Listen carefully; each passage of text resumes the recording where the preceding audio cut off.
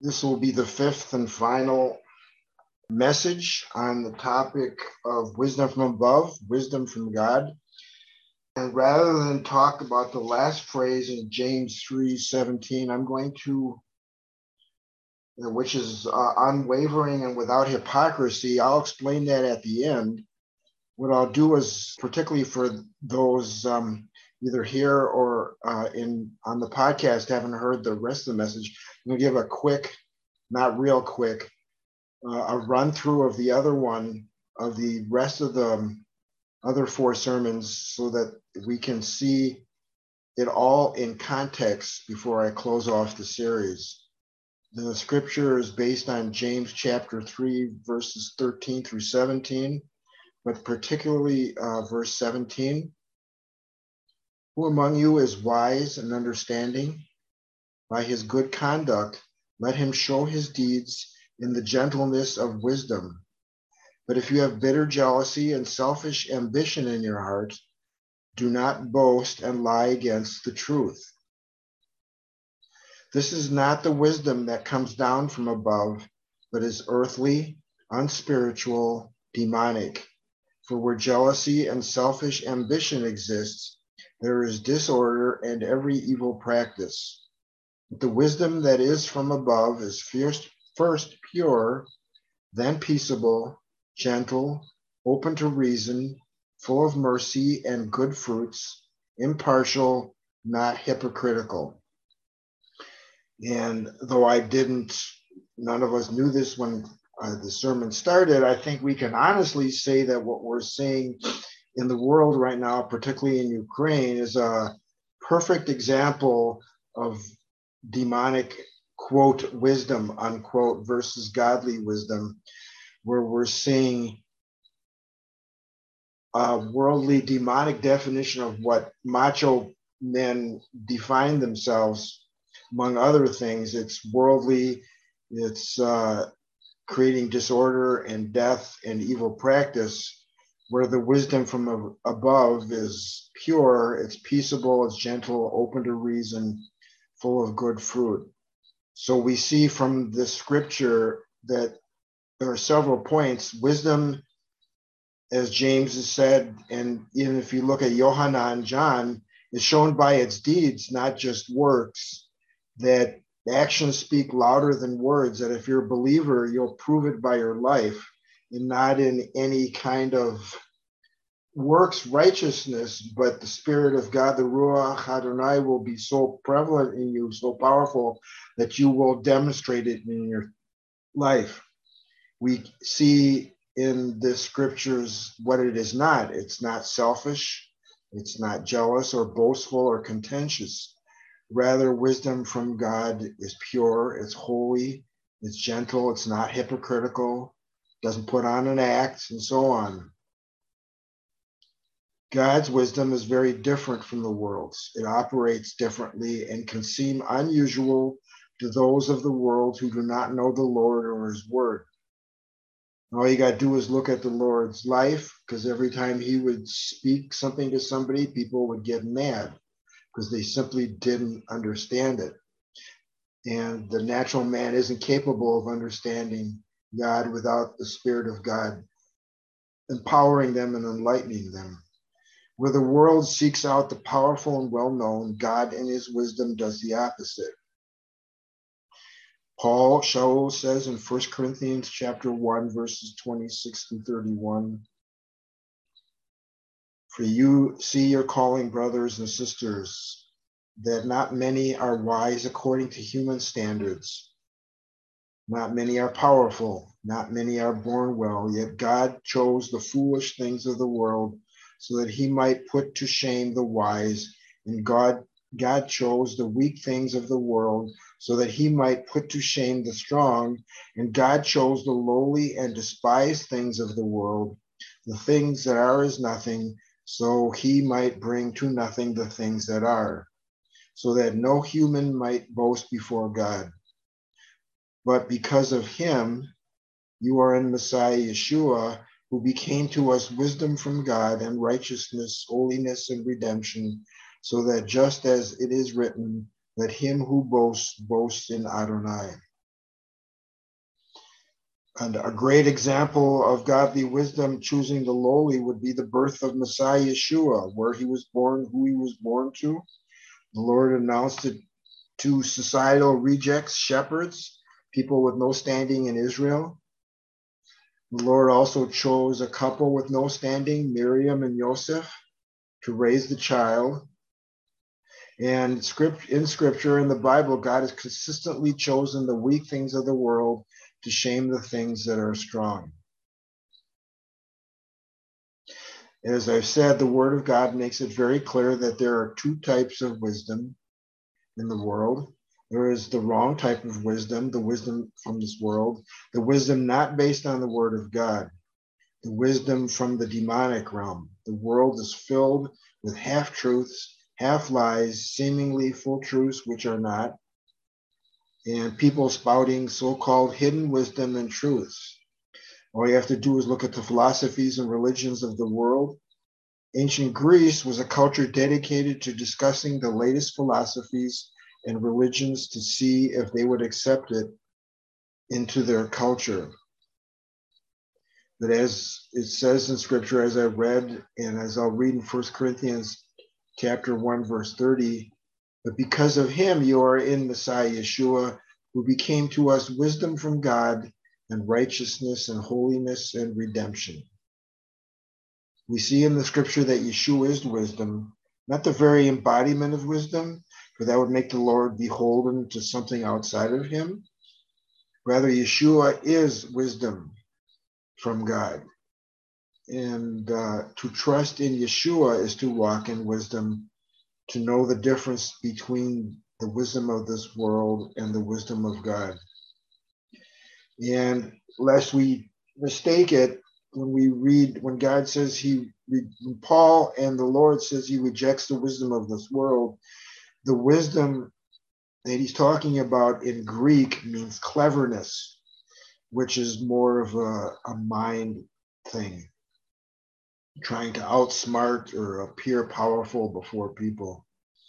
Paul rejected speaking the wisdom, cleverness of this time and era. He rejected the culture's version of wisdom and knowledge. He rejected wanting to appear wise and clever. Instead, he decided to appear foolish in everyone's eyes. Where in 1 Corinthians chapter 1, verse 20 and 21, where is the wise one? Where is the Torah scholar? Where is the debater of this age? Hasn't God made foolish the wisdom of this world? Foreseeing that in God's wisdom, the world through his wisdom did not know God, God was pleased through the foolishness of the message proclaimed to save those who believe. So salvation is foolishness to the world, but it's the wisdom that God uses to save us. And a couple of scriptures says in Proverbs chapter 1, verse 7, that the fear of the Lord is the beginning of knowledge, but fools despise wisdom and instruction. And the fear of the Lord, Proverbs 9, verse 10, the fear of the Lord is the beginning of wisdom, and the knowledge of the Holy One is understanding.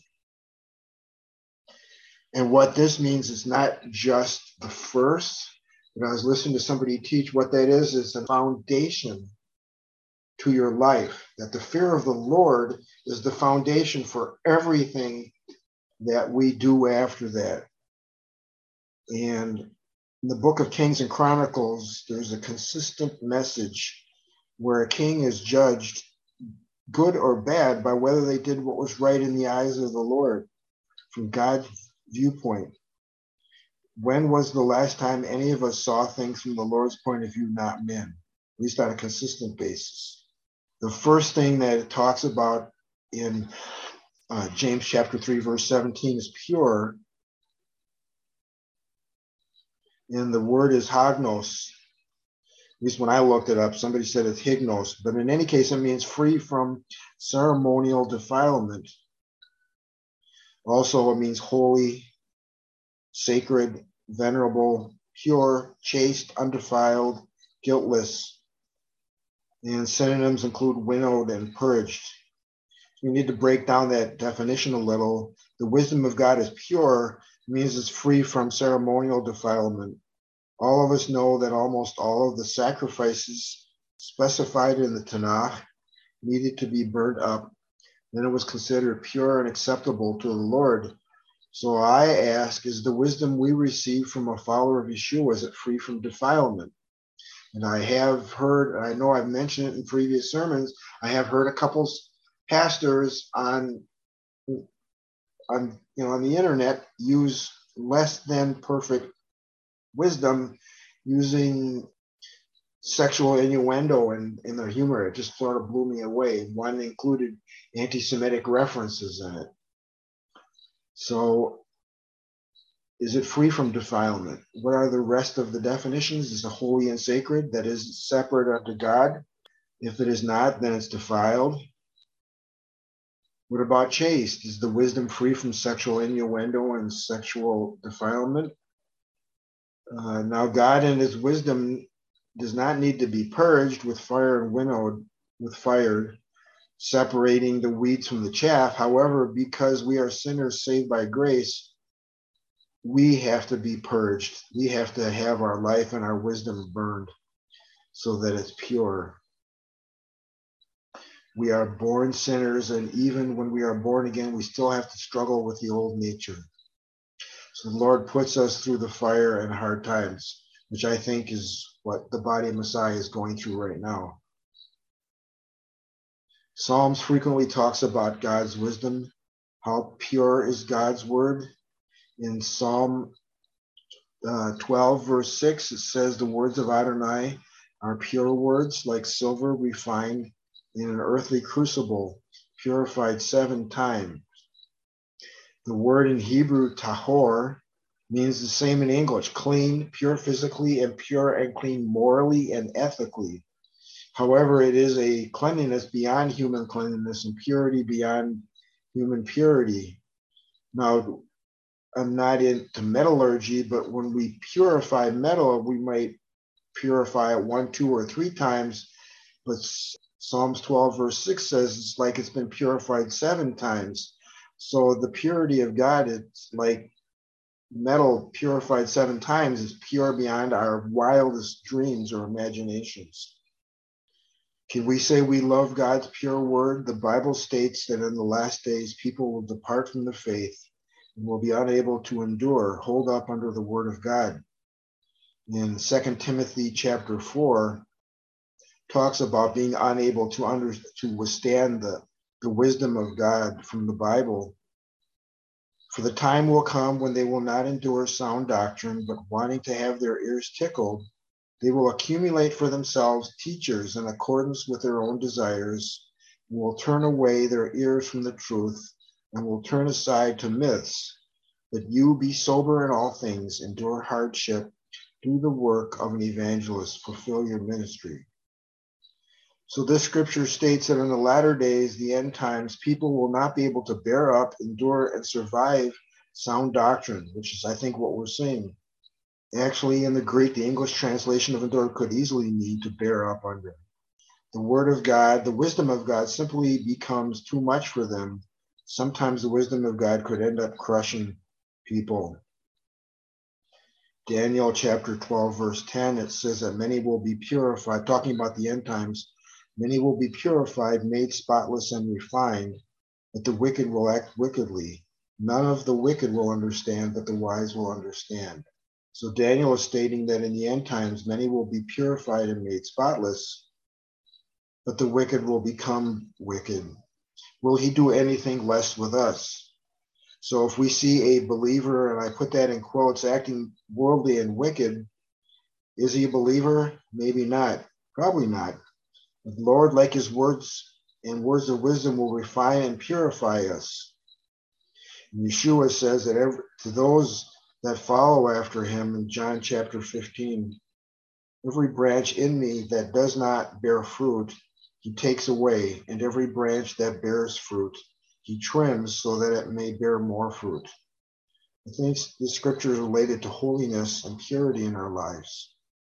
Just as the Lord gives us purity in his scripture and in his wisdom to do our everyday things in our lives, so he looks for us to bear fruit according to his standards. If not, he is apt to remove things in our life to get our attention. If we still don't pay attention, he might take away our life and bring us home. Even if he does see fruit, he will trim us, refine us, put us through more fire so that we can become more pure, more fruitful, according to his definition. And as Paul says in Philippians chapter 4, verse 8, finally, brothers and sisters, whatever is true, whatever is honorable, whatever is just, whatever is pure, whatever is lovely, whatever is commendable, if there is any virtue, and if there is anything worthy of praise, well on these things. So I think that's why James chose pure first, because it's the most important. But the other words he used was peaceable. And I'll quickly go through these definitions. Peaceable relates to peace, loving peace, bringing peace with it, peaceful, salutary. The English definition of peaceable means inclined to avoid argument or violent conflict. Peaceful in character or intent, producing good effects and beneficial. So the word of God comes with shalom, wholeness, healing, peace. Yeshua said in Luke chapter 10, whatever house you enter, first say, peace be to this house. And if a man of peace is there, your peace will rest upon him. But if not, it will return to you. Because the wisdom from above produces peace, it can only come from the Lord and in communion with him, especially when he chastens us. The result is which I saw a meme, I guess you'd call it, online, and it says what we're seeing isn't a result of God turning his back on us. It's a result of our turning our back on God. And that's why we're not seeing a lot of peace right now, is because we've turned our back, we turned our back on God. We're reaping what we're sowing. In Romans chapter 12, verse 18, if possible, so far as depends on you, be at peace with all men. Finally, brethren, and in 2 Corinthians chapter 2, verse 11, finally, brethren, rejoice, be made complete, be comforted, be like-minded, live in peace, and the God of love and peace will be with you. And the author of Hebrews, verse 14 says, pursue peace with all men, and the sanctification without which no one will see the Lord. Here we see another command of God, if at all possible, to pursue peace with all men and the road to holiness and sanctification, which is the balance of being peaceful. We live at peace with all men, but we need to be holy and sanctified unto the Lord. We can pursue peace, but not at the cost of sanctification. Otherwise, we run the risk of shipwreck. Another word that the wisdom of God is gentle, means seemly, fitting, equitable, fair, moderate, appropriate. Wisdom from God is seemly, it's proper, it's good taste, it's polite, it's restrained, it's fair, it's impartial. Seemly, it seems to conform to accepted notions of propriety or good taste. So we see something similar to the use of the word pure from the last teaching, the last word. Wisdom from above is pure, it's seemly, it's proper and good taste, it's polite, it's restrained. Wisdom from above is not evil, it does not act rude, does not talk rudely, it treats people with politeness. Yet because it is pure and holy, it still speaks the truth to people whether they want to hear it or not. Another word is reasonable. The word wisdom from God, wisdom from above is reasonable, which means it's ready to obey. It's obedient, it's compliant, easy to entreat, as the full measure of things, thoughts, feelings, full of virtue, goodness, and mercy. So when we act on the wisdom from God, it makes us obedient, compliant, not mindless, easy to entreat. Philippians chapter 4, verse 5, let your gentle spirit be known to all men. The Lord is near. And Titus chapter 3, verse 2, to malign no one. to be peaceable, gentle, showing consideration for all men, or as Paul said in 1 Timothy 2:3, not addicted to wine or pugnacious, but gentle, peaceable, free from the love of money. So wisdom from above is reflected in our lives and will be obvious to everyone, and we won't be prone to extremes or idolatry. Another trait of the wisdom from God is full of mercy, although that word translation depends on the Bible translation. True godly wisdom is, as the scripture states, full of mercy and all of the good things that flow from living that way, full of compassion to others and to the poor, in the poor in spirit. An expository dictionary I was looking at, Vines, states that it is an outward manifestation of pity. It assumes the person receiving the mercy needs it and the resources necessary to meet the need. In other words, wisdom reaches out, mercy reaches out. Grace and mercy are said to be two sides of the same coin. Mercy is God not punishing us as our sins deserve. Grace carries the idea of compassion and kindness like mercy, but also carries the idea of bestowing a gift or favor. Mercy can be thought of as a subset of grace. An example would be mercy as a deliverance from judgment, and grace is extending a blessing to the unworthy, which is our life. God had mercy on us by delivering us from sin. And then even if we're not a believer, all our life is an act of grace. So we see that wisdom from God brings, besides being pure, peaceable, gentle, and compliant, is also full of mercy. Mercy to those that need it and are willing to repent, change their lives to receive it. Mercy from God is pure, it brings peace, is gentle and compliant. It's not selfish, argumentative, and violent. Another trait of the wisdom from above is good fruit. From the word agathos, it's good in a physical and moral sense for the person that comes in contact with it. We can kind of see the interrelations of all these words. It's not just what it is in a physical sense, but in a moral, ethical, and biblical sense. They're all interwoven, just like shalom is not just peace, but it's wholeness and wellness and everything else. It's all interrelated.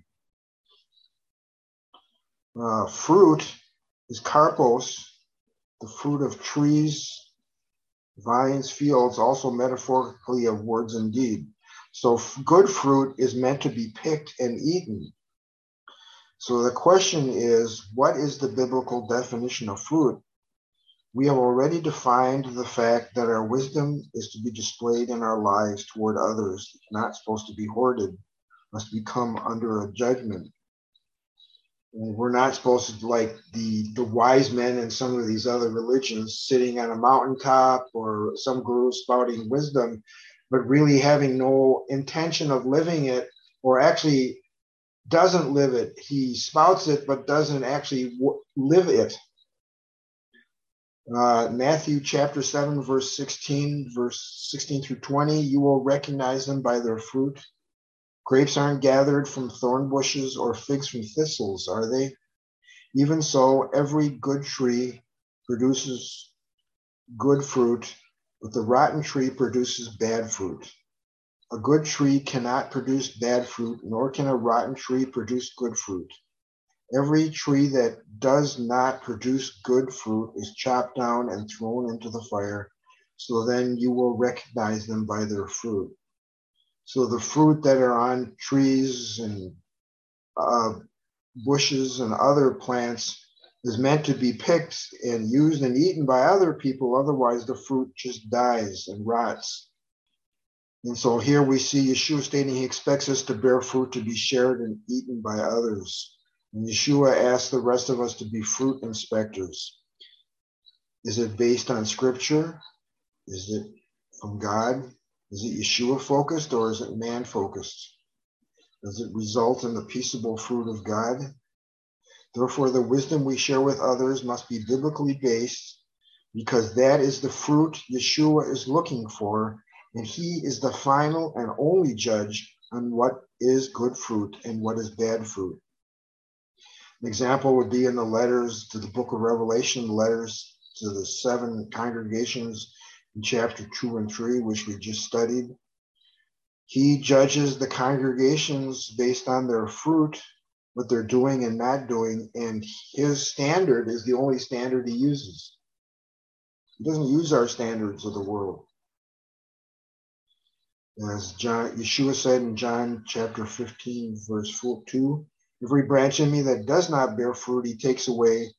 And as we've mentioned before, every branch that bears fruit, he trims so that it may bear more fruit. Continuing as he says, abide in me and I will abide in you. The branch cannot itself produce fruit unless it abides on the vine. Likewise, you cannot produce fruit unless you abide in me. I am the vine, you are the branches. The one who abides in me and I in him bears much fruit. For apart from me, you can do nothing. Yeshua further states that unless we abide in him, we will never produce the fruit that he approves of. And the last 2 phrases in James 3:17 is, in the translation I was looking at, is unwavering or without hypocrisy. The wisdom from above is unwavering. It's without partiality. It's not mixed. There's that word again. It's not mixed with things that aren't of God. It's without uncertainty. It's impartial. It shows no favoritism. It's without hypocrisy. The Greek anipokritos, at least it was when I was looking it up. And hypocrisy is what comes from Greek actors. They used to put on masks on their face. If you ever went to the theaters, particularly as a kid, and you used to see these 2 little masks on the curtain or something like that, that's based on the old Greek theater where you didn't know the person under it. The mask would hide the person. And James is saying that the wisdom from above is without hypocrisy. There's no acting. It's genuine. It's sincere. There's no dissimulation. There's no, as you say, concealing of one's thoughts, feelings, character. There's no pretense. There's no concealing of true motives or beliefs. So in other words, God's wisdom is, to use common vernacular, straight up, so to speak. What you see is what it is. There's no second guessing. So in conclusion, the wisdom from above is pure, it's free from defilement, it's holy, it's sacred, it's chaste. There's no hint of worldliness or filthy thoughts. It's peaceable, gentle, fitting, equitable, fair, moderate. It's appropriate. It's easy to obey. It's full of virtue, goodness, and mercy. It is fruitful in that it is meant to be shared with others, not just for someone to just speak mindless, meaningless thoughts. Lastly, it is unwavering. It's impartial. It's not mixed with ungodly things. It doesn't put on an act or force you to do that. It is straightforward, not forcing you to conceal your thoughts, feelings, or character. Amen.